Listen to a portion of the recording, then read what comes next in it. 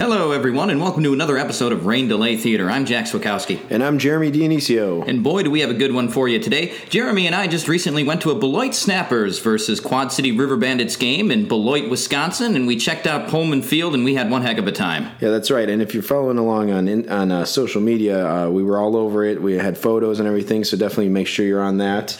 And before we get into that very quickly, I just want to say thanks to all the listeners who've been tuning in. We're able to look at some of our numbers, and yeah, it's great. People are like we're reaching some people across the country. We interestingly enough had a listener in Aruba, so welcome people of Aruba. Yeah, I always think of that Beach Boys song when I hear Aruba. Hey, and if you want to take us to Aruba, hit us up at raindelaypod@gmail.com. All right, so just before a couple quick things, Jeremy, you mentioned that you wanted to mention that we're now on Stitcher. We're on Stitcher. So if you're not an Apple person, not an iPhone haver of a device person, go ahead and find us on Stitcher, and you can subscribe there and listen there, and yeah, you'll get every episode just like through Apple Podcasts.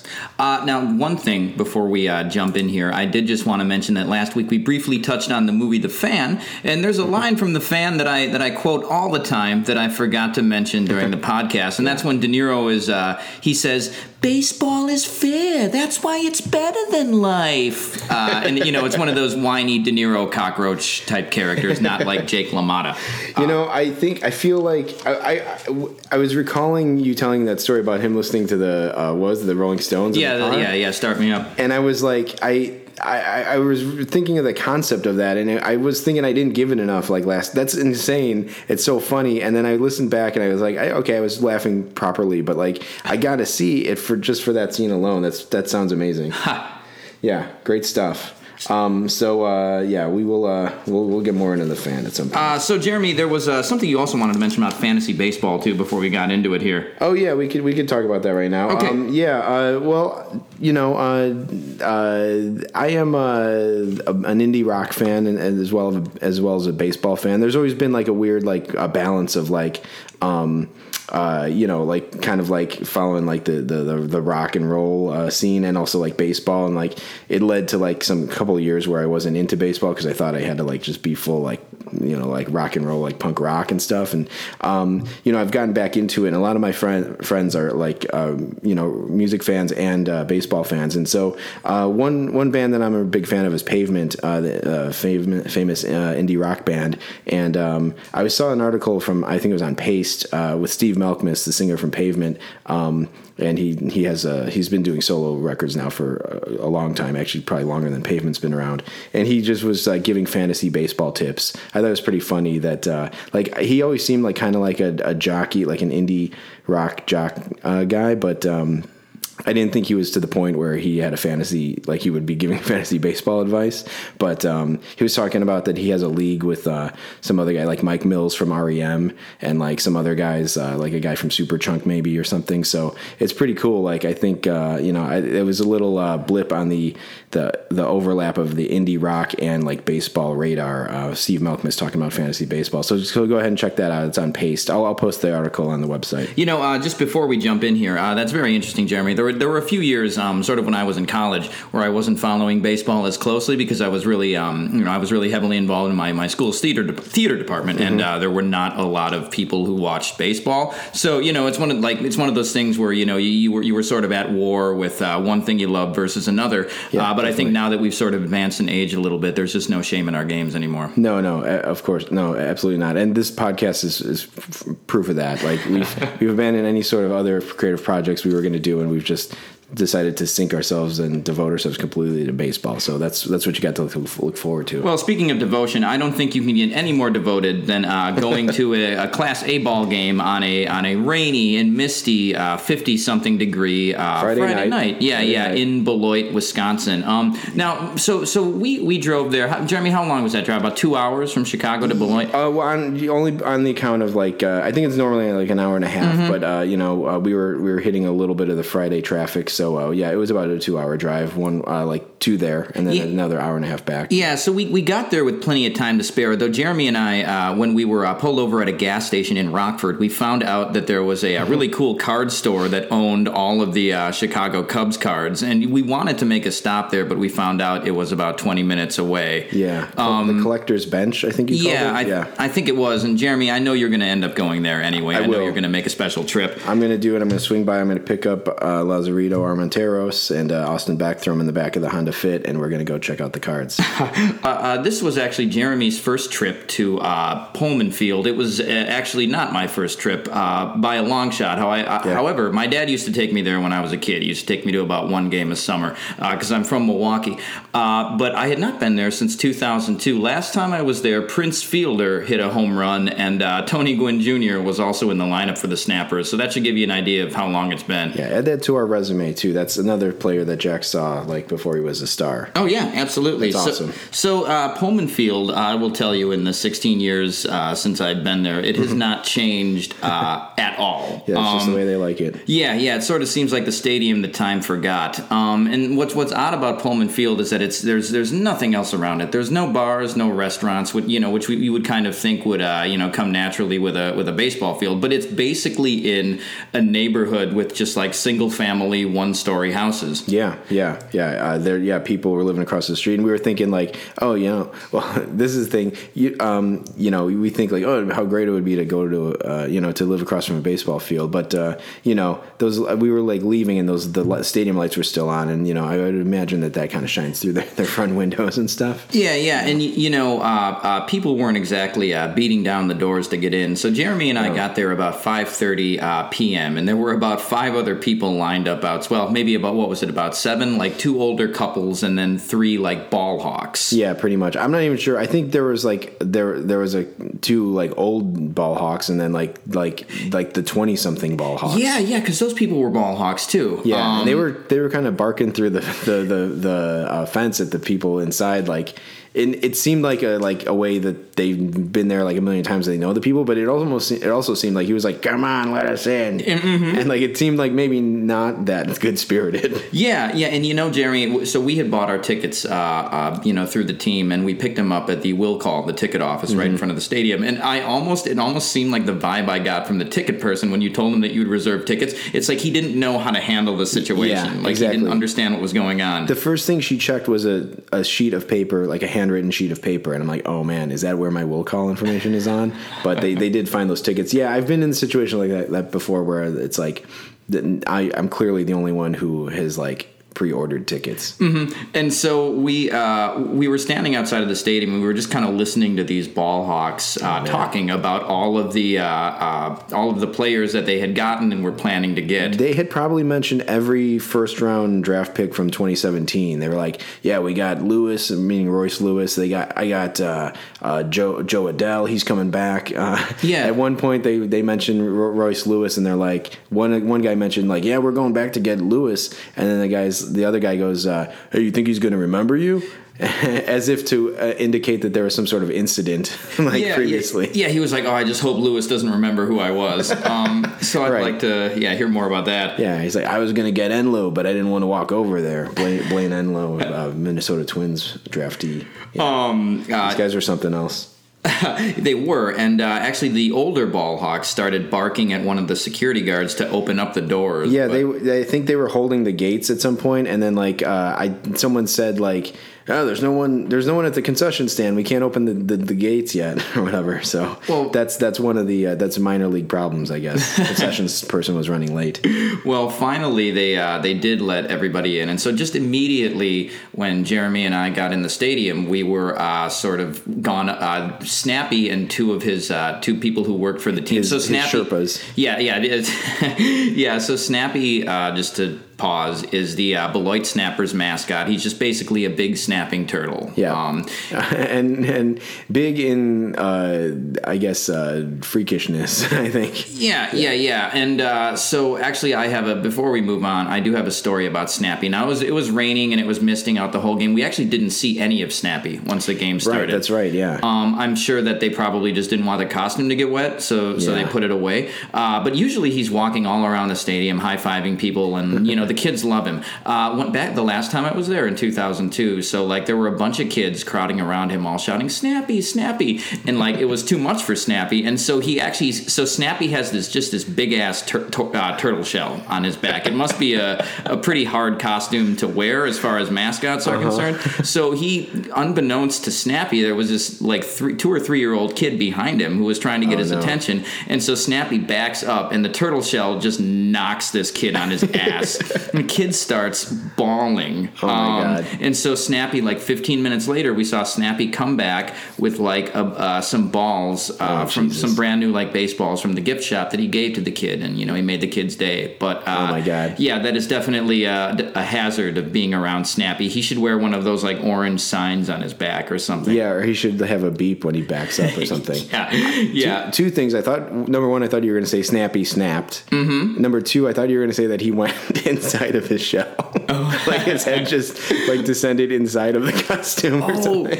Yeah. That would have been a good pun. Yeah. No, they should rig it that way. Yeah. So anyway, so Snappy comes up to us, gives us a high five, and he's with two sort of ballpark associates. I will say our guard was let down a little bit. Well, it's one of those things, living in the city, you walk around and like you try not to make eye contact with someone because they're going to ask you for money, or you don't want to you just don't want to look at anyone. You want to keep to yourself. And so we walked in and Snappy was front and center greeting people, and we had talked about maybe getting a picture with him. So I was like, oh, okay, how do we get a picture of him? And then they walked up to us and so they walked up to us, and first of all, most of the people who worked for this ball team were high school kids. These kids, they seemed like they were in high school kids. The guy seemed a little bit older than the girl, and he was sort of the one who was in charge. Maybe he'd worked there for a while or whatever. But the name on that ID badge, Matt Harvey.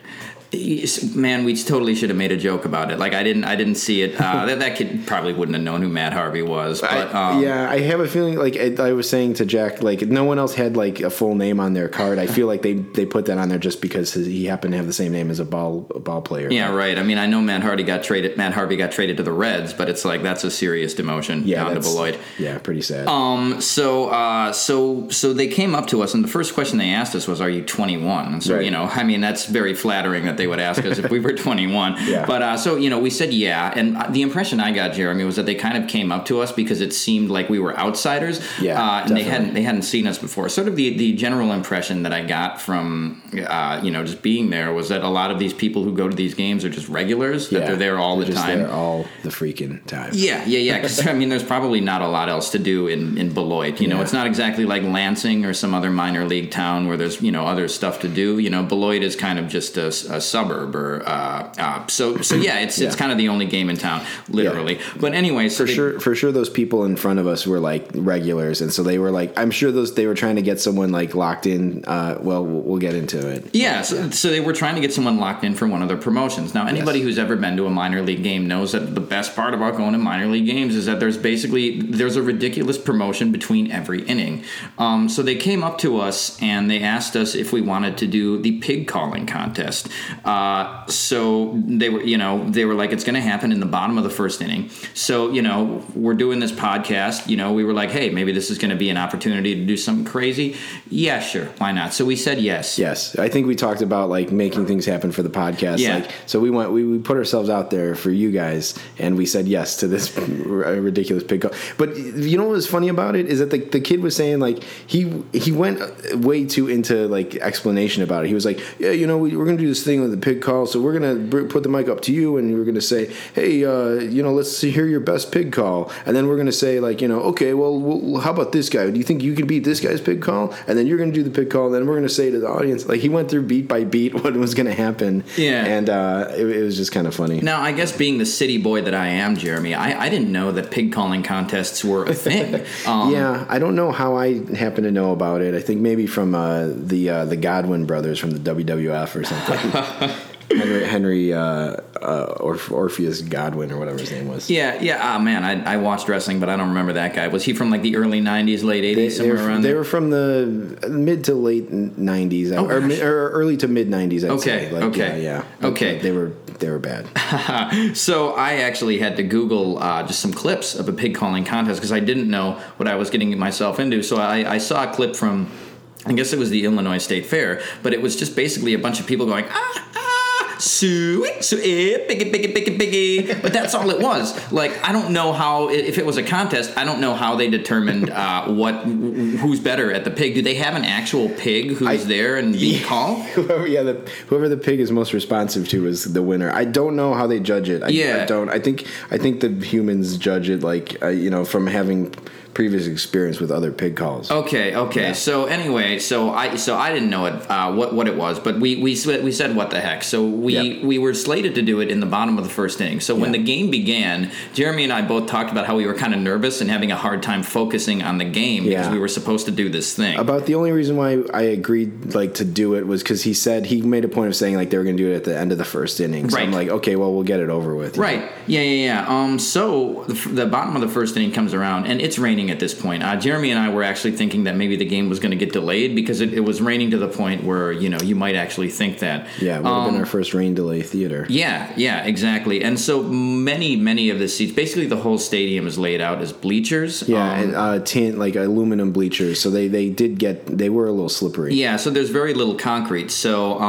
the guy came up to us and he said, hey, our GM called in and he just said all promotions are canceled tonight because it's too wet and it's too slippery. So he's like, sorry about that, but if you guys really want to do it, we'll be doing these. We'll be doing it all summer long. So just come back. Yeah. So we were saved by the GM. Pretty sure that wasn't Billy Bean. It was probably just the minor league GM. I mean, those are probably just the menial tasks that like a minor league general manager has to deal with. Yeah. They don't make player transaction decisions. Yeah. I can't have people sliding around on my bleachers doing pig calls, breaking their neck.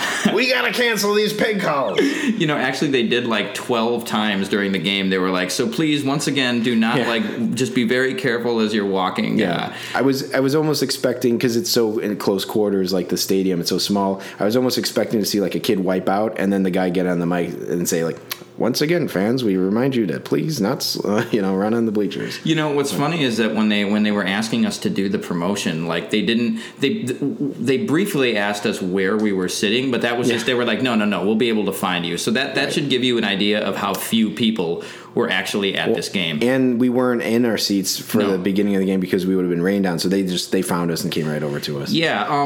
I guess this would be a good time, Jeremy. What was the announced crowd? We had. You were saying that the most diehard fans would be making the trek out there, but before you couldn't tell that to 534 other people because, including us, the paid attendance was 536 people. Yeah, and that's a paid attendance if I've ever heard one, because there didn't seem to be more than 200 people at that game. We were trying to estimate, and we think it was about 200. We probably could have counted if we wanted to, probably. but it wasn't worth it. So we're going to do our pig calls right now. Yeah, I think we never actually got to. Exactly. I don't want to leave the fans if anyone did happen to see us, we did a little live drop in on Instagram at Rain Delay Pod on Instagram, and we teased that we were going to be doing this pig call, and I just so not to disappoint any fans, I think we should do our pig calls right now. So this is what I was going to do. I was going to go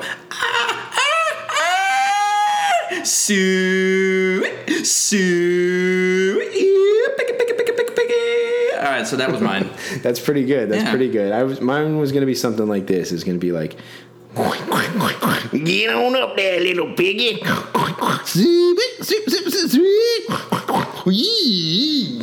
Now, see, I predicted that I was going to beat Jeremy, but if that was what he had going in, he was going to crush me in that thing. I would have liked to see what the fans thought. We would have left it up to them. Right. There we go. Right.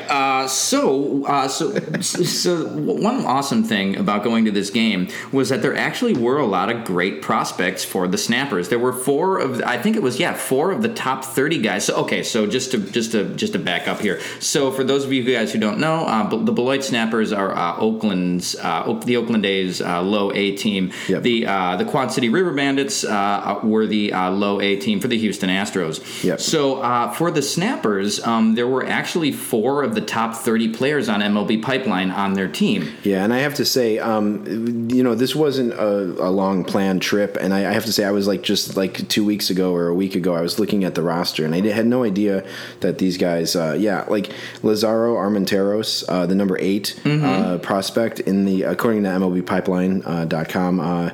He was their number 8 prospect. Number 7 prospect was Austin Beck, who was a first-round draft pick in 2017. So last year, these guys had so I do follow these draft picks and everything, and they were on my radar, and I had no idea they were playing so close to us. So I was in the as is with minor league games, you don't know when these guys are going to be promoted or anything. So I was like, we got to jump on this and see these guys right away. So we kind of shuffled things around and made a trip out there as soon as we could. And in the case of Beck, just watching him play, he's not going to be in Beloit past the All-Star break. I exactly. Don't think. Yeah. Not sure about Armenteros. So I actually was reading a little bit more on Armenteros. So first of all, they gave him $3 million, which is quite significant. He was the number 4 prospect in his international draft, or not draft class, but his international pool. Wow. So I think that was maybe the 2016 to 2017 pool. He was the number 4th prospect, and from Cuba. Yeah. And we actually we saw him driving up to the stadium with, I think it was another player or coach or somebody. Was the 5th batter, Lopez. Oh, so he was. So he was driving up there with Lopez, was it? Yeah, I believe so. Okay, interesting. That was straight from the mouths of the Ball Hawks. So that was actually Armenteros. He had only been in Beloit for about a week. I guess they had put him in extended spring training or something like that. Because the climate was so cold in the Midwest, I think they wanted to wait till it warmed up a little bit to send him here. So we actually lucked out seeing him. He had not been in Beloit for very long at all. Right. And so he was there. Austin Beck was there, and also Nick Allen was there. Nick Allen, well. number 14th prospect on the Oakland A's system. He was a 3rd-round pick in 2017. Yeah, and interestingly enough, the slot for his draft pick was supposed to be $650,000. The A's, so he came out of high school, I think, and he had a scholarship offer to USC. The A's gave him $2 million to sign with them, so they must have really wanted him on their team. Yeah, it's crazy. Or in their system. And also, unbeknownst to Jeremy and I, the slated starting pitcher for the game was supposed to be the number 25 prospect, Wyatt Marks. Wyatt Marks, 13th round pick from last year. And so we could just talk about Marks before we get into the other guys. But so it was raining when we got there, and it was raining as the game was about to start. And they actually scratched Marks from his start and started a guy named, was it Josh Reagan? Yeah, Joshua Reagan. Joshua Reagan, yeah. So we got some Reaganomics to start the game. Reagan was a left-hander, and we didn't really know about anything about him. We did know that Marks was starting them. I think we would have been, Jeremy, a little more disappointed if Marks had been when Marks was scratched. If we had known that he was a guy we wanted to see. Yeah, exactly. And it was pretty clear early on. We were thinking that they weren't going to start him in case they went into a rain delay. Mm-hmm. And he ended up he started warming up in I believe the 2nd inning. Yeah, he did, and then he ended up relieving Reagan. Reagan went 3 innings, and Marks went in. He pitched 6 innings. He took the loss. He gave up 3 runs. He came in and he was kind of shaky to start things out, but then he settled down and he looked really good. It makes sense that he's in the top 30. Yeah, definitely. Yeah, he you could tell that there was something going on with him. He did a good job, and I think he was probably just out of rhythm coming in the middle of a game, and as happens sometimes. So he got hit right early on, and then he settled down. Yeah, and actually on MLB Pipeline, they were projecting him as a reliever in the major leagues. Okay. And now he's a pretty advanced college player too. Or I think he had been in college for 3 or 4 years. University of Louisiana Lafayette. Yeah. And so I would really not be surprised to see him in the major leagues within a couple of years. Just based on what we saw. Yeah, that's a way to fast track those guys up to the majors. Is give them a bullpen slot. Yeah. So we did not end up getting Marks's autograph, but so the way the stadium is laid out is that the players have to walk from the field. They have to basically cut across the main The concourse, the main concourse? If you could even call it that. Yeah, if you imagine Wrigley Field, for instance, when you're down where the food is, that's the concourse, right? And on the side towards the stadium is where all the food booths are, right? And then if you look to the left, there's the customer service booth, but mostly it's just wall. There's the gift shop is on that left side if you're walking.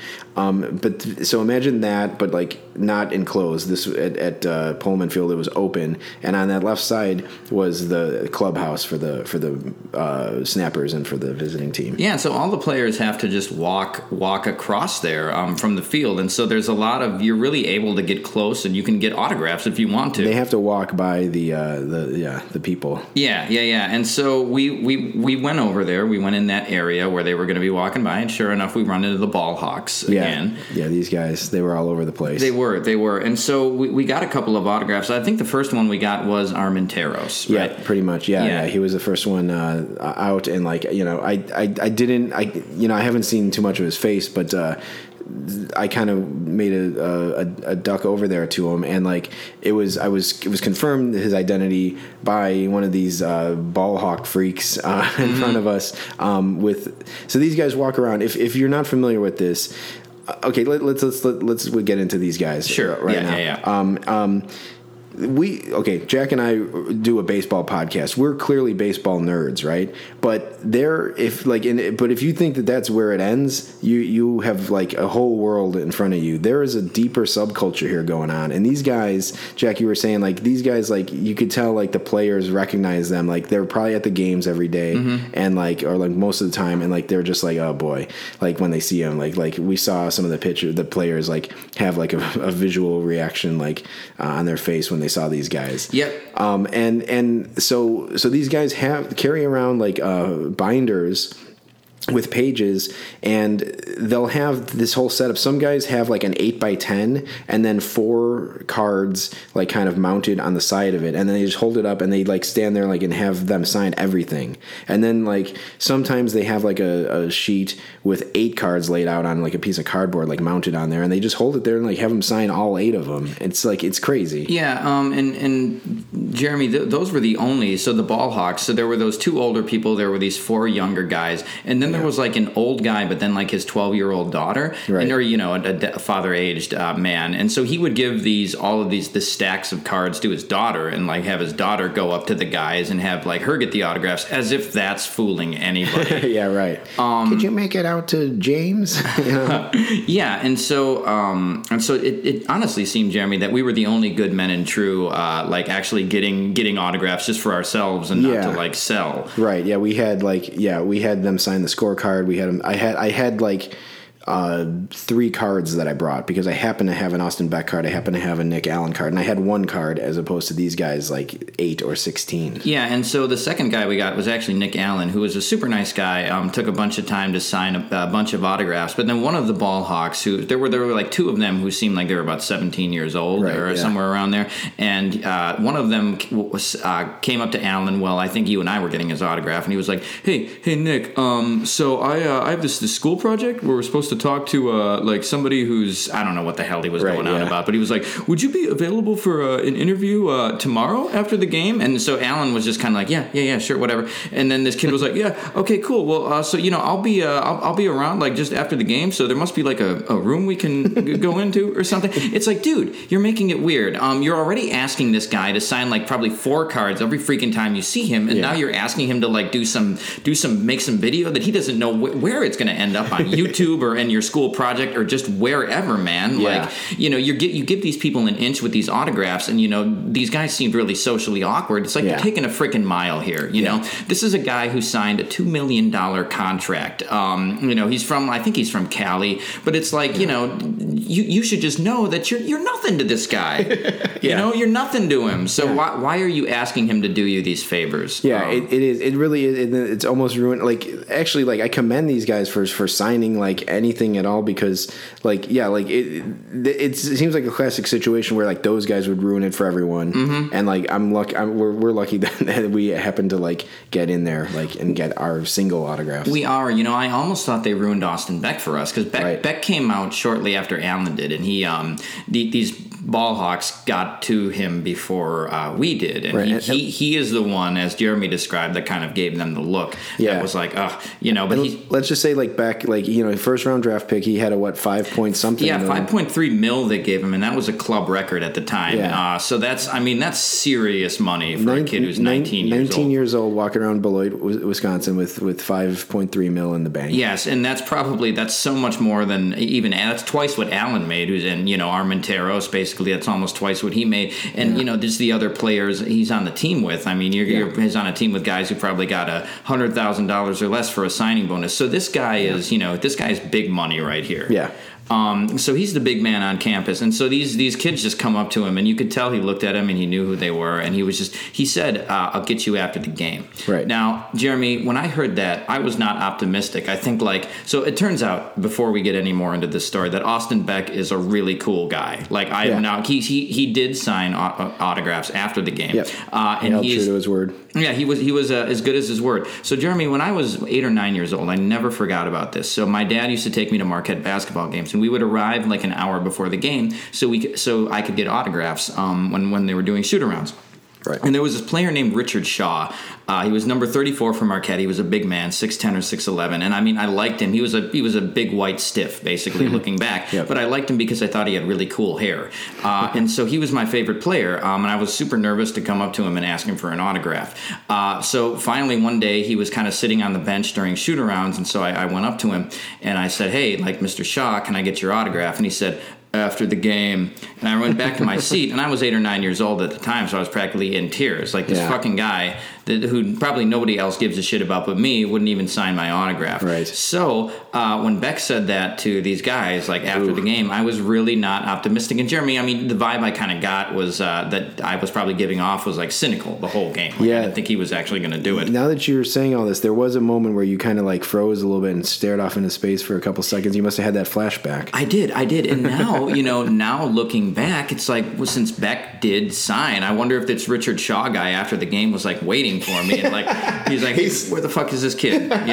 He's like looking at his watch. 30 minutes later, "I'm gonna leave soon if this kid doesn't show up." Yeah, that is a grudge I have held for 23 years, and so Richard Shaw, if you're listening to this, I'm sorry about that. We will contact you at your real estate company.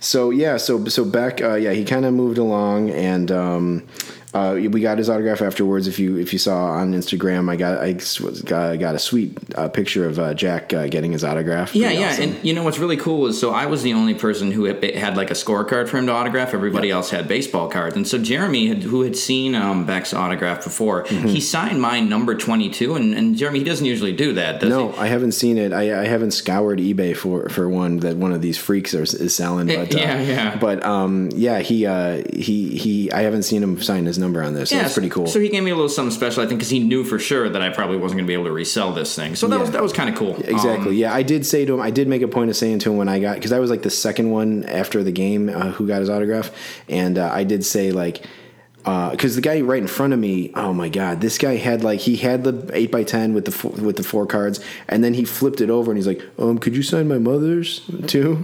And like it was another 8x10, and Austin Beck did say like, I like that picture or whatever. So maybe these guys just like looking at themselves on the cards, so that's the benefit for them. Right. But then he was like, there were 3 more cards mounted on that 8x10, the second one, and then the kid in a most charitable gesture, he said, you don't have to sign the cards if you want to get everyone else. Oh, how magnanimous. Yeah, exactly. But I did say to Beck, I'm like, thanks, Austin. I'm like, I only got the one for you. Make it easy on you. Yeah. And he gave me kind of like a side smirk, and he's like, appreciate it. Yeah. I actually said to him when I got his autograph, I was like, hey man, that was a nice clutch hit you had in the there, because he had a really clutch hit at the end of the game. He had a 2-out double, a run scoring double, and it was a real nice hit. We thought it was going to maybe leave the park for a second. Yeah, almost a game tire. It was. And none of these freaks even knew that. They have no identification of like what's a clutch play in a game. No, and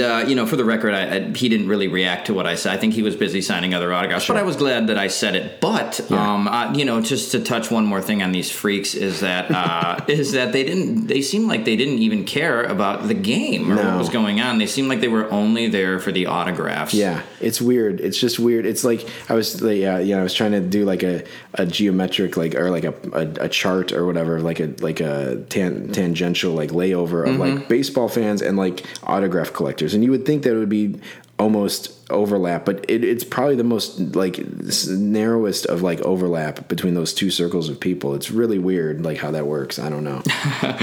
And those guys were definitely on the far end of the autograph freaks. Oh yeah. And just one more quick thing about the autographs. I think we got Jonathan Arauz as well for Quad Cities. Yeah, that's right. Signed for us, and he actually is number 22 in Houston's MLB pipeline from what I saw. Yeah, he was involved in the. He came over with Ken Giles from the Phillies goalies for like a slew of people, Vince Velasquez and Mark Appel. So yeah, he was part of that trade, and he looked pretty good in the game as well. Yeah. So that was another good one to get. So right before the game started too, we made a trip to the gift shop. It certainly was not much of a gift shop, but we were Jeremy was looking for maybe a set of team cards that he could get. Yeah, we ended up we ended up picking up the scorecard as well, and that's where we got some of the autographs. But we were looking for the team cards, and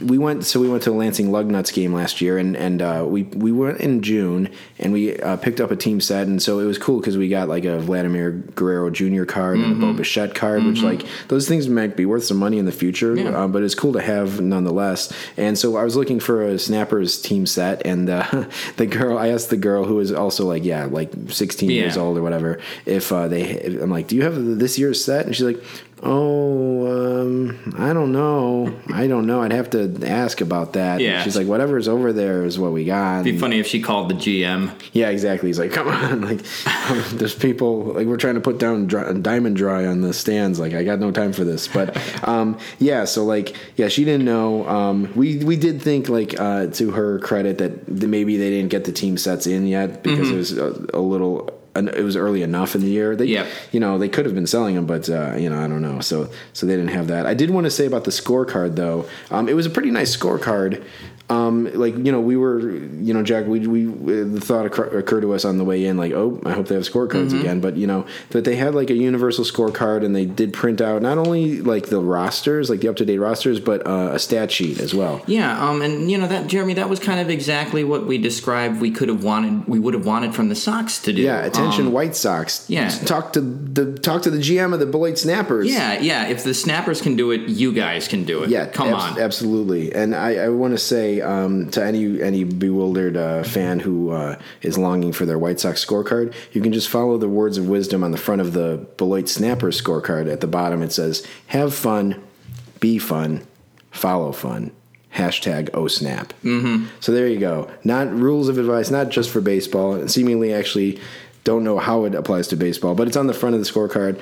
I think it's a good model just for life in general, not for baseball, but take that with you. Words to live by. Exactly.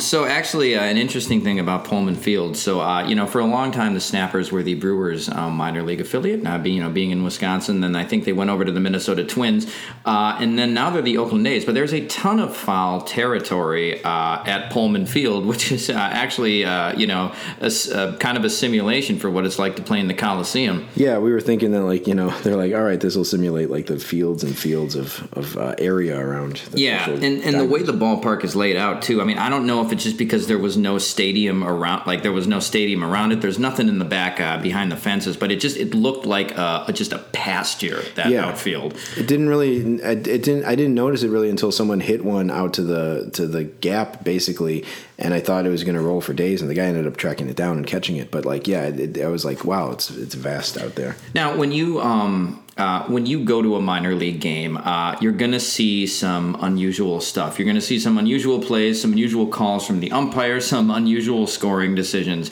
Because let's face it, it's all minor league, right? So no ball that's hit into the outfield is a sure catch. Exactly. And so that happened a couple of times. There was one really unusual play that an outfielder dropped and should have had. Yeah, there was. Let's pull it up here. That was. Where was it? It was the... so it happened in the top of the second inning. It was when Bohannock was up at bat. So he hit a fly ball into right field. It was basically a routine fly ball that he dropped. And so then that was scored as an E9. But so then the number 6 hitter in the order, De La Cruz, was on first base. And so it ended up being a fielder's choice. But there was at second base. But there was just a crazy rundown that happened in between. Yeah, it got thrown back to the first baseman, Hargrove, for the Snappers. And it got thrown to Nick Allen first. So the scoring was 9-6, 3-6. It got thrown to Allen. He threw it to first baseman Hargrove. And then they had a guy who stuck between rundown between first and second. But then he decided to throw it to the shortstop. He decided to run back the guy between second and third. Yeah, and so then he ended up slipping on the field. Now, there was no tarp at this stadium. So the field was probably very wet. I felt kind of bad for Hunter Hargrove there because there was no reason he should have slipped other than the fact that they just were probably too cheap to like have a tarp. Yeah, if you've seen the movie The Burbs, it almost seemed like that scene where Rumsfeld slips on the lawn in The Burbs. Check that out. But it was his just feet went out from under him. It was kind of like, it would be a play that would end up on like a bloopers highlight reel or whatever if anyone was recording the game. Yeah, and by the way, Hunter Hargrove, from what I looked up, does not seem to be related to Mike Hargrove, the old Indians manager. Okay, that's a solid no on that. Yeah. Okay, so there was also a ball that was hit into right field, and this might have been the Quad Cities right fielder that made this error. Well, it wasn't scored as an error. It was another routine, actually it was Hargrove. It was the double Hargrove got in the bottom of the fifth inning. It was scored as a double. But the outfielder just dropped it. The ball was in the guy's glove, and he dropped it. And the official scoring, I guess, remained a double. Yeah. I did check back on the website, and I never saw any changes to that. Okay, so, yeah. And so that's kind of some minor league official scoring right there. And actually, Jeremy too on the fielder's choice play we were just talking about, he thinks that it was I would agree with him that it was actually a 9-6-3-4. Yeah, that's what I had live. Yeah, and but there was the press box was basically this little shack. Yeah, I think it was like a trailer, at the top of a set of bleachers. Yeah. And so then there was one other play. I don't remember when. It was the top of the seventh. Mm-hmm. Garcia, the DH for Quad Cities, was batting, and he flew out to left field. It was a deep drive, and from where we were standing there's a protective net, and so the net was course or whatever, that it was hard to kind of see through, that coupled with the twilight sky and everything, so, and not the best lights, so it was hard to see a ball once it hit once it went up in the sky and headed to the outfield. But anyway, it got hit to Armenteros was ranging back, and it looked from our vantage point, it was very hard to tell. And it almost looked like it hit his wrist or something and then fell. Yeah. But he had it. He turned around and wheeled it back into the infield, and he threw it to first base to try to double off the guy who was already at first. And the ball was coming in, and a guy kind of slid into first out of nowhere. Hargrove let the ball go, and then two guys basically went back into first base. So Garcia, not knowing if they had caught it, rounded first base and was made a mad dash back to first and slid, but then the other guy was acting as if it were caught. So the guy on base was Bohanec. So he dove back to first. So basically, two guys went into first base, and Hargrove was distracted by the whole thing. The ball flew past him, went against the wall, and it was just kind of chaotic. No one knew what was going on. Yeah, because after Hargrove got the ball back, he tried tagging one or both of the guys. Right. Yeah, exactly. Because it rattled behind first base. He went and got it, and then people were tag him. And so he tagged both guys. So clearly, no call was made on the field at all. No call was made, and then the umpires. So in a minor league game, there were two umpires. Mm-hmm. So there's two umpires. They go in conference by home plate, and you got to be thinking these guys didn't see what happened either. No. Because they would have made a call if they did. There's no need to conference about if a guy caught the ball or not. No. And it wasn't a trap. It wasn't he slid. It was a fly ball, and he caught it standing up. And I think that's on that umpire that was a second base umpire, because it was almost one of those situations where I think because you have very young umpires here. Yeah. Umpires advance baseball players do. I think they're under review by the league, and it's very actually hard to break into the major leagues as an umpire because there's very little turnover. So I think on the second base umpire just kind of got lost in the game for a second. The ball was a deep fly ball, and I think he just watched it and kind of forgot to break back far enough to where he could tell if Armenteros caught the ball or not. Yeah. And so if I was Mickey Story, I would have been a little more upset about that. I think maybe it was because Mickey Story was the manager for Quad Cities who was batting at the time. But I think it was just kind of such a crappy night to play, and also it's Story probably did see that Armenteros caught the ball. Right. So there was really no argument to ultimately be made about what the call was. But yeah, you're totally getting minor league umpiring too when you go to a minor league game. Now, just a brief aside, I actually briefly looked into becoming an umpire a couple of years ago. There's like an umpiring school you can go to in Florida, and like if you do well enough at the umpiring school, you'll be placed in like rookie leagues or A-ball or whatever. But it seems like a pretty crappy existence. You really got to work your way up, and you probably don't make much money. No. Just a quick ode to Mickey Story, who is 32 years old and managing the Quad Cities River Bandits, which is pretty cool. Same age as our very own Jack Swakowski. He is. Now, he certainly doesn't have the gait of Jack Swakowski. He has the gait of Don Zimmer, one might say, or a much, much older manager. Yeah, John Gibbons, like a crusty baseball guy. He came out for a pitching change, and he was just kind of just moseying up to the plate, like wide gait. He did look like John Gibbons, and I think Mickey Story did spend some time with the Blue Jays, and he must have picked that. That was one of the things he picked up is the manager's walk. Yeah.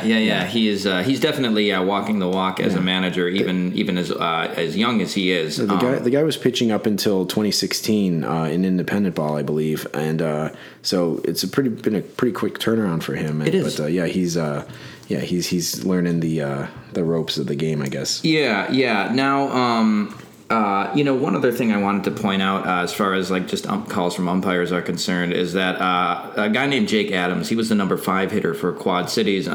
He was rung up in the the top of the 8th inning, and he left all of his gear at home plate, really showing up the umpire. Now, I'm a little bit disappointed in myself. I think it was the weather, Jeremy, and just the fact that we weren't sitting as close as we had bought our tickets for. Right. Jeremy and I sometimes we like to yell stuff at the players. The best. It's the best, and it was you could hear a pin drop in that stadium. No one cared about what was going on, and if we had yelled stuff, the players totally would have been able to hear us. I would have liked to yell to the umpire, "Hey, you gonna let him show you up like that?" But but I didn't. I mean, we were cold and kind of at that point, and I think we were just kind of a little more subdued than we normally would have been. Yeah, pretty much. But it looked like Adams was going to get tossed, and actually he walked by after the game, and I wanted to like say something to him about get his autograph and just not like troll him, but just be like, dude, I thought you were going to get tossed there or whatever, but I was too busy getting Beck's autograph. So that is a regret that I came away with from this night, was that I was not able to talk to him. And actually, Jake Adams was a 6th round pick, I think, per the sheet that we got.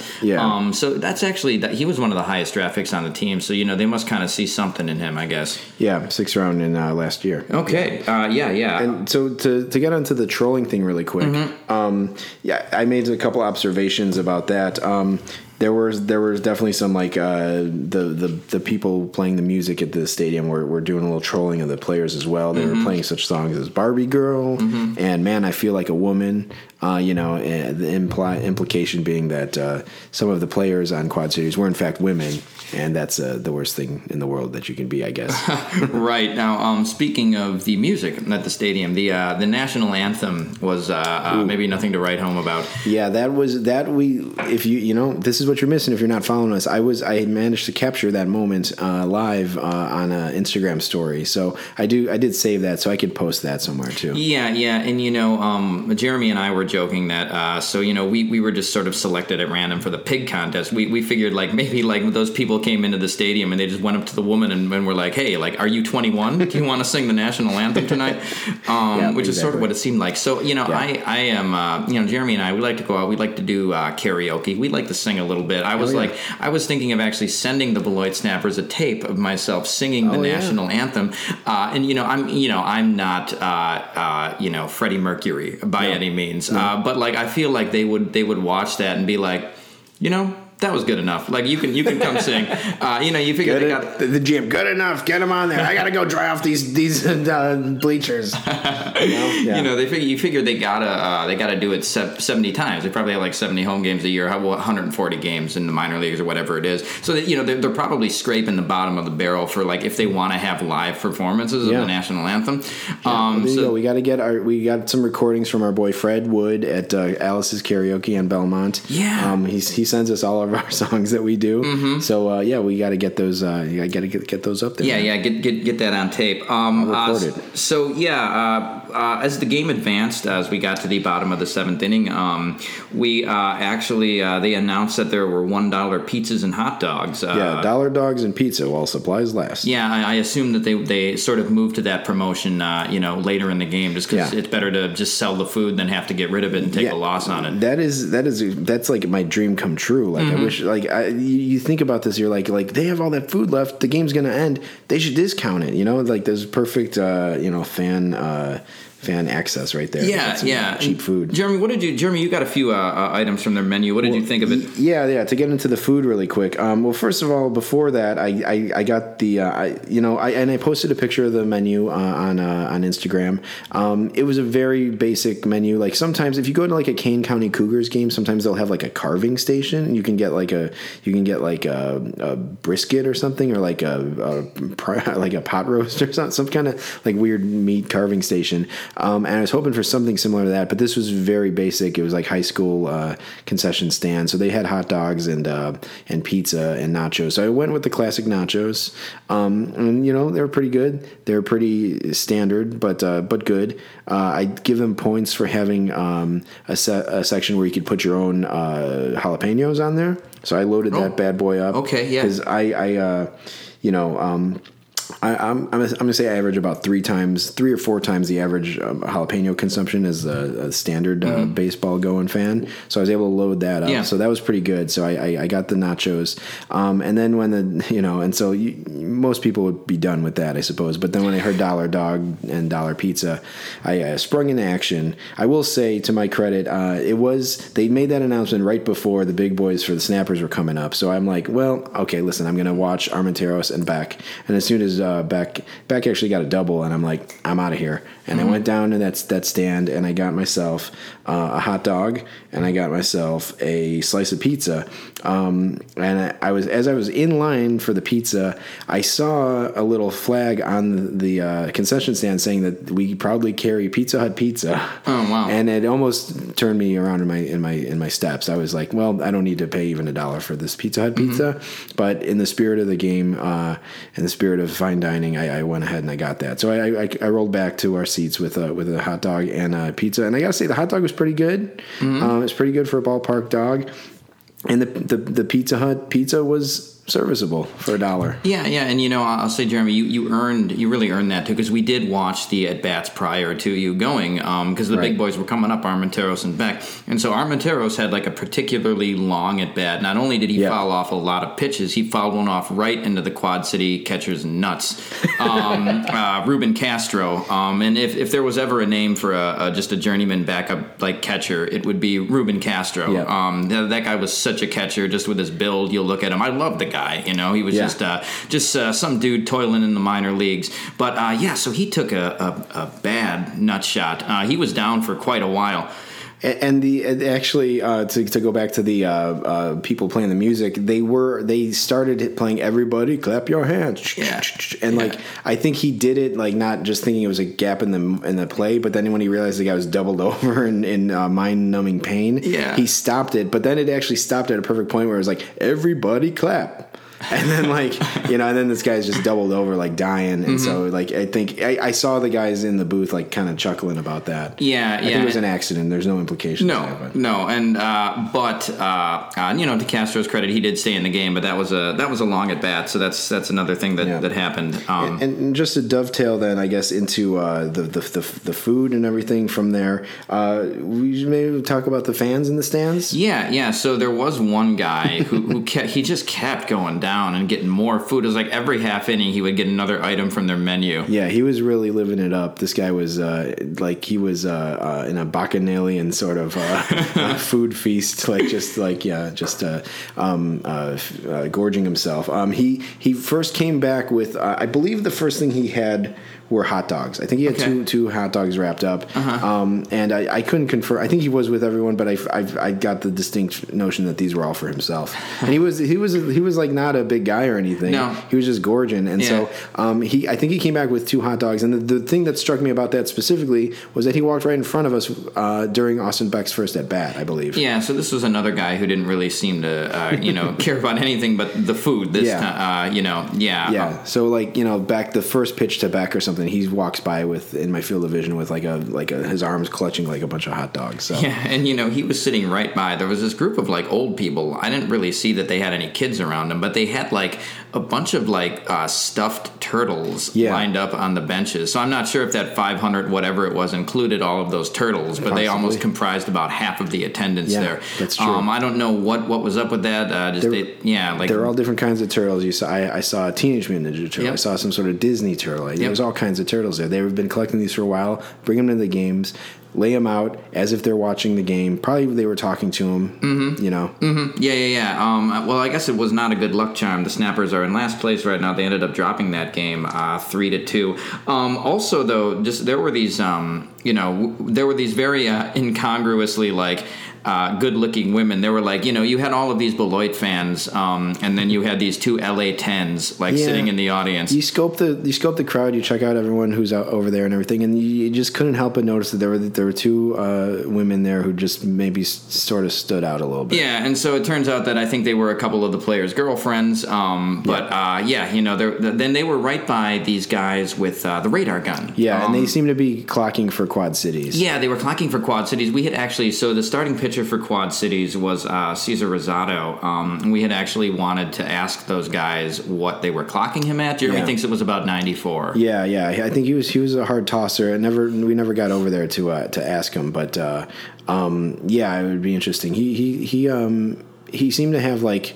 Definitely like liveliness to his fastball, and he kind of had mediocre results. I mean, not bad, but not fantastic either. Yeah, and just to do a follow up on Nick Allen, just kind of observing him play. After the game, I got home and I read some stuff on MLB Pipeline about all of these guys, and so the book on Allen is that he's a really good fielder. He's a glove, but he just his bat kind of isn't there yet, and he did take an 0 for 4. He was hitting in the 9 hole, and he did take an 0 for 4, and I mean he didn't look particularly good doing it. No. So his glove looks ready to be in Double or Triple A at least. He's got a great arm. He's got a shortstop's arm, but his bat really does seem like it has a long way to go. Yeah, he was hitting 207 going into the game. And he did get a hit the night after us. I went and I looked at that box score, but that's good. That's good. I would not be surprised to see him spend an entire season in Class A. Yep, I could see that. But he is he is a really young kid. He is out of high school, so he's got a lot of development. But I think he's going to be good. Yeah, I like those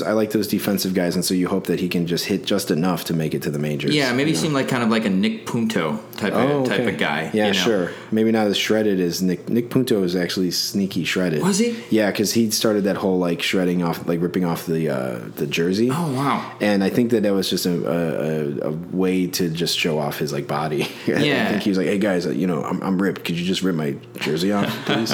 Yeah, there's like these. Jeremy and I have like it's like there's like a list of players who are like deceptively ripped. Like I feel like Derek Dietrich would be on that list for the Marlins. Also David Lowe, if you remember him from the Orioles, also another guy who was just like jacked. But the stadium was a lot of fun. Just having access, I think the plus of the game itself was like just having access to those players. Yeah. Like, they're so close. And I haven't made a point of going to a lot of minor league games and getting autographs, but these guys were like, they walked right by you. And so like I thought that was pretty cool. So much so like that at one point when I was getting food, I was like in line at the concession stand, and like I walked down and I almost ran into a guy for Quad Cities trotting out to the bullpen. Oh wow. And like you're walking by and these guys are like going out to the bullpen, and I was like getting my nachos and I was like embarrassed because like I was like, oh, these guys are like in top shape athletes, and I'm here like hunched over with my nachos, just like my mouth watering and just a slob basically. Yeah. It was funny to just kind of witness the disposition of the players as well. When they were walking out, I think I may have seen Reagan because I saw a guy in a pitcher's jacket with a left-handed glove walking out before the game, and he was drizzling pregame, and he felt the drizzle, and he was just like, and he he kind of shook his head or whatever. And that's kind of how all the guys seemed. A lot of the guys, for the most part, just seemed really tired. Yeah. We were talking about the grind, of like these guys' like careers and their seasons and everything. And playing in Beloit is not the most glamorous place to play.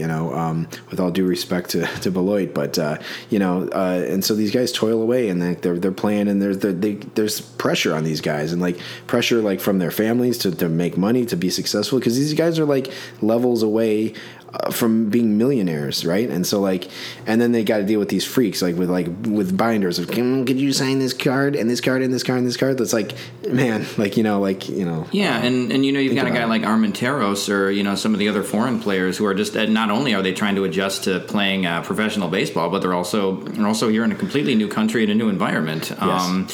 And so that's another adjustment that those guys have to make. And you think every year, the draft, at least 1,500 guys are drafted in the actual draft, and all the international players that sign. Now, not all of those players sign who are drafted, but you figure that's 1,000 plus guys who are coming into the league. So that's 1,000 guys who got to go. I mean, if the math would add up. So there's just a lot on these guys, and they're not all Austin Becks or Nick Allens or Armenteros where they have $1 million in the bank. In a lot of cases, these guys are just kind of following their dreams. There's a lot of uncertainty.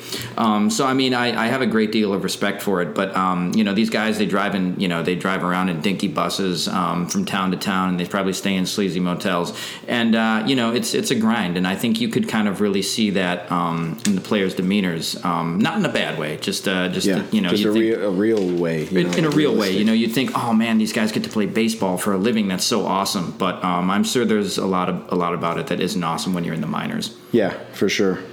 Well, it was a great experience. Yeah, it was a great experience. So thank you to the Beloit Snappers and everybody at Pullman Field. It had been a long time since I was back, but this wasn't one that Jeremy and I have talked about a lot of the games we want to go to, and this sort of wasn't one of the ones that we were talking about a lot, but we ended up kind of making to pun intended here, a snap decision to go to this game a couple days before, and I'm really glad we did. Yeah, for sure. Yeah, definitely. Whenever you get a chance to see these minor league guys, you should take the chance. Yeah, and we're going to be back next year, and GM of the Beloit Snappers, whoever you are, we're going to take you up on that pig calling contest offer. And don't you dare isolate the audio of this podcast and use it on illegally at your ballpark, because we'll find you.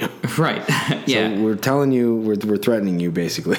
Okay, well, that's going to about wrap up our experience at Pullman Field. Once again, we had a great time, and before we sign off today, we just have a couple of quick baseball notes that we wanted to go over. Yeah, that's right. So, first thing, this, I had this note prepared, and certain transactions have kind of stymied that. But I was going to say, a couple episodes ago, we talked about seeing Nick Swisher's last homer, right?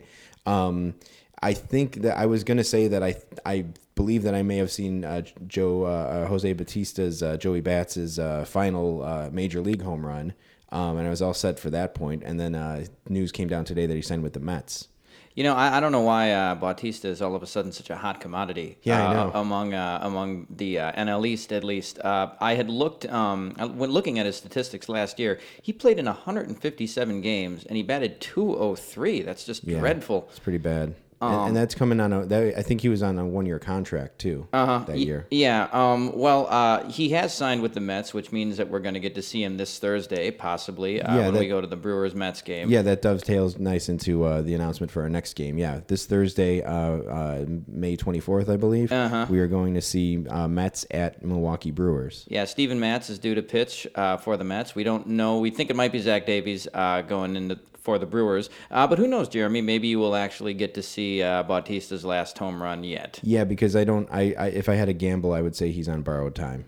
So any day could be his last day. Well, Jeremy, next year when you see Melky Cabrera hit a home run for the Braves, you'll know that it might just be his last. Yeah, and he should know too. He should know that if I have a ticket to the game, that he should start making his final goodbyes to his teammates. Yeah, and just for the record, Melky Cabrera hasn't signed with the Braves as far as I know, but he seems seems like one of those guys like Bautista or Swisher that the Braves would just pick up for no reason. Melky Cabrera is in the Indians-Cubs game tonight. Oh, wow. Is he playing for the... Yeah, it blew my mind. I saw his name out there, and I was like, what? Like, he's playing? I don't know when that happened. We missed it. But and as far as that Bautista homer goes, I didn't see if he did a bat flip. I was too busy because he hit it off of Jose Quintana. I was too busy cursing the fact that the Cubs gave up Eloy Jimenez for Quintana at that point because I was kind of mad at Quintana. So I was just envisioning like a rowboat sailing away, like floating away with Eloy Jimenez and Dylan Cease like waving at me, and I was like, bye Eloy,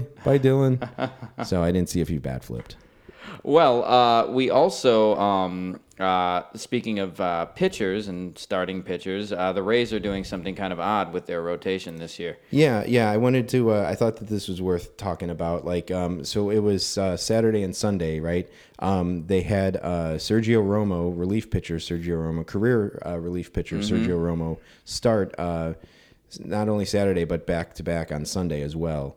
And let's see.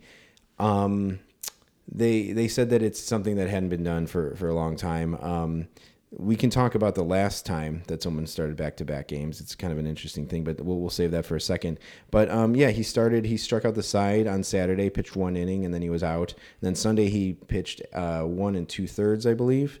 And I thought it was pretty cool. Like, I think the Rays, their pitching staff is a little bit in disarray, but so it was an interesting thing to do. They're calling him the opener. Well, I think in one of those games, didn't the guy who relieved him go like 6 1/3 innings or something? Yeah, like I think both of them. Yeah, Ryan Yarbrough and Matt Andriese. Yeah, and I mean it's kind of interesting at the Beloit game we saw basically a relief pitcher start for the Snappers, pitched exactly. 3 really solid innings, and then we saw the starter come in and pitch 6. So I don't think that this is going to revolutionize the game. Maybe you'll see more teams doing it. Despite what Zach Cozart thinks. Right. But it might be a viable strategy going forward, and it seems like it certainly would limit pitching changes if the pitchers are solid enough. Yeah, it's interesting. It's funny that it ties in really well with our Snappers experience. But let's talk about Zach Cozart here for a second. He came out and he said it's bad for baseball. It's like spring training out there. And really, what he's complaining about is that he was prepared for Matt Andriese to be on the mound, and he wasn't ready for Romo to be pitching, and so it's like, what's wrong? Like, what's your problem? Like, what do you get mad in the 7th inning when a relief pitcher comes in? Yeah, the Rays definitely owe him an apology for not making his at bats as comfortable as they possibly could be. For him. Exactly, Mr. Bad for baseball. I'm calling him Mr. Donkey Man. This is the same guy who had a donkey on the field. And granted, Joey Votto gave him the donkey, but like, is that good for baseball? The donkey probably took a crap like in foul territory. Like, is that good for who was playing first base that day? Yeah, and. Zach Cozart. Cozart also, the next day, I think he mentioned that another reason he dislikes this is he feels that if more teams start going to it, teams won't pay starters as much money. Yeah, I heard that. There was a pitcher who said that. I can't remember who it is. Oh, it was Jordan Zimmerman. Okay. It's like, okay, Zimmerman, try getting your ERA under 5, and then worry about Despite the fact that you got a huge contract from the Tigers. Exactly. As if the game changes. GMs aren't going to be like if you were in negotiations with a GM and he's like, well, you only started 20 games, and it's like, yeah, but they did that thing with the opener, the quote unquote opener, and it's like, no, I don't have that information in front of me. It just says here that you started 20 games, so I'm sorry, we're going to cut a couple million off your salary. Like, it's like, what are we talking about here? I don't know. Anyway, so what started off as like a nice little fun fact became a point of aggravation for me with the Cozart comments. Well, Jeremy, so when you say started back-to-back games, does that mean started games on consecutive days? Because I think there have been a couple guys who started a game before and after the All-Star break, which maybe is not as uncommon. But who was the last guy to start it on back-to-back days? Well, I was going to ask you that if you had a guess. Do you have a guess? Was it in 2012, they said? Yes. I would say... it should be near and dear to your heart. Oh, okay. Was it Jeff Suppan? It was not Jeff Suppan. It was, in fact, Zach Greinke. Oh man, I was going to say that. Yeah. So, and interesting, he started 3 games in a row. So what were the circumstances? Started 3 games in a row, but 2 days in a row. Uh-huh. He started a game, and he got tossed in the first inning for arguing balls. I remember when this happened. He got tossed for arguing balls and strikes. So then they started in the next game, and that game happened to be the last day before the All-Star break. And then he started the game after the All-Star break. So he actually started 3 games in a row. Wow, that's interesting. It's pretty interesting. Okay. There was a guy, I don't remember the name now, but it was like since 1935 or something, a guy who started a game, struck out the side, and only pitched 1 inning, and that was like Romo did that on Saturday, and then the previous guy was like 1935 or something. Okay, so it's pretty cool. Yeah. Yes, and Romo's actually a really cool guy. Like, I remember I was a fan of those like 2010, 2012 Giants, and he got the last out of one of those World Series, and I like that guy. He's a cool guy. Yeah. So let's see. Just a couple more things before we wrap up. This is not a baseball thing, but I wanted to bring this up. The Vegas Golden Knights in hockey. It's pretty crazy. Like now they're in the Stanley Cup Finals. It got to be definitely the greatest expansion team ever. Yeah, it's pretty cool. It's a pretty remarkable thing. And I just felt like we should mention that. At this point, we got to root for them to win the cup. It would be a pretty cool story. So that will just about do it for us this week. Just a reminder to follow us at Rain Delay Pod on Instagram and Twitter, Facebook.com/Rain Delay Pod. If you want to send us an email or any sort of message or anything like that, we are at raindelaypod@gmail.com. And always, you can check out our website at raindelaytheater.com. For Jack, I'm Jeremy signing off. We'll see you very soon with the Mets Brewers recap. Later.